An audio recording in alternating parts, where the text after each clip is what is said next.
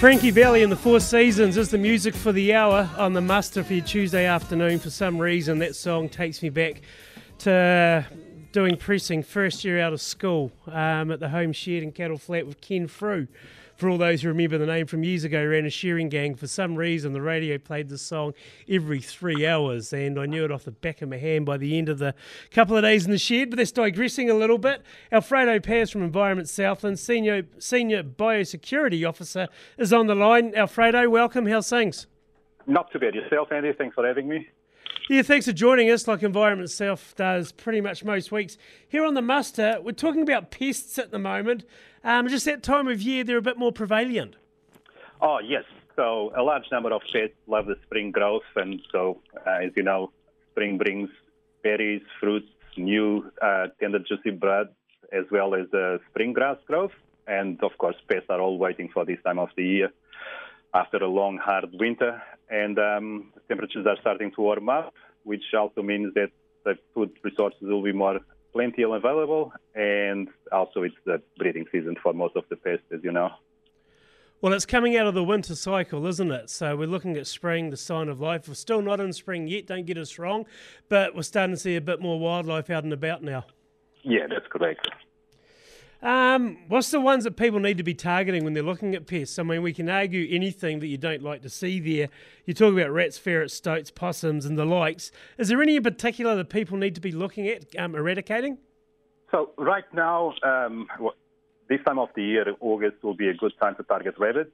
The rabbit breeding season goes from August all the way through March, typically. And so if you do any rabbit control at this time of the year, it's possibly stopping the young ones to come out.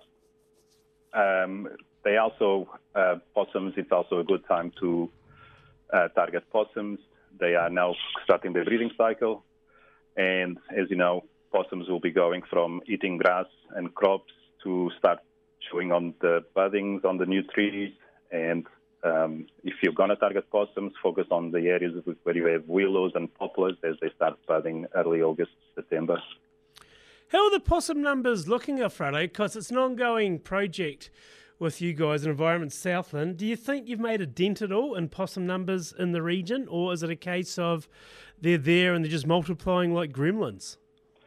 We like to think as we're making a dent in the possum populations in coordination and cooperation with farmers. So Environment Southland, we do have the possum control areas. It's a well-established program throughout Southland with over 400,000 hectares covered in this currently.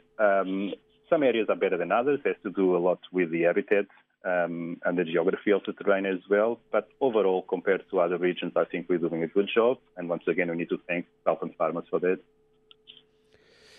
Control options, obviously guys doing personal eradication, going out doing your night shoots, etc. That's a big one. What do you guys recommend, or what are you saying to people when they're asking you the best way as far as control goes? The best way is a coordinated effort. So if you try to coordinate your efforts with your neighbours, you'll have better results.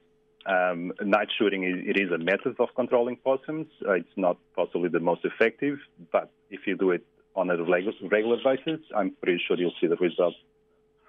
The other option is to use toxins, but when it comes to that, you have to be aware of all the pros and cons of the type of toxins that you're using, and possibly need a special license for some toxins as well. That's one thing about living on a farm, I suppose, though, isn't it, Alfredo? The fact that we can go out there, do a bit of night shooting, and just going out with your mates and actually doing something to eradicate pests in the area as well, as far as rabbits anyway. Yeah, that's correct. And it's part of the New Zealand farmer lifestyle, as you know. It goes from generation to generation. It's a good way of bonding with your kids and neighbours.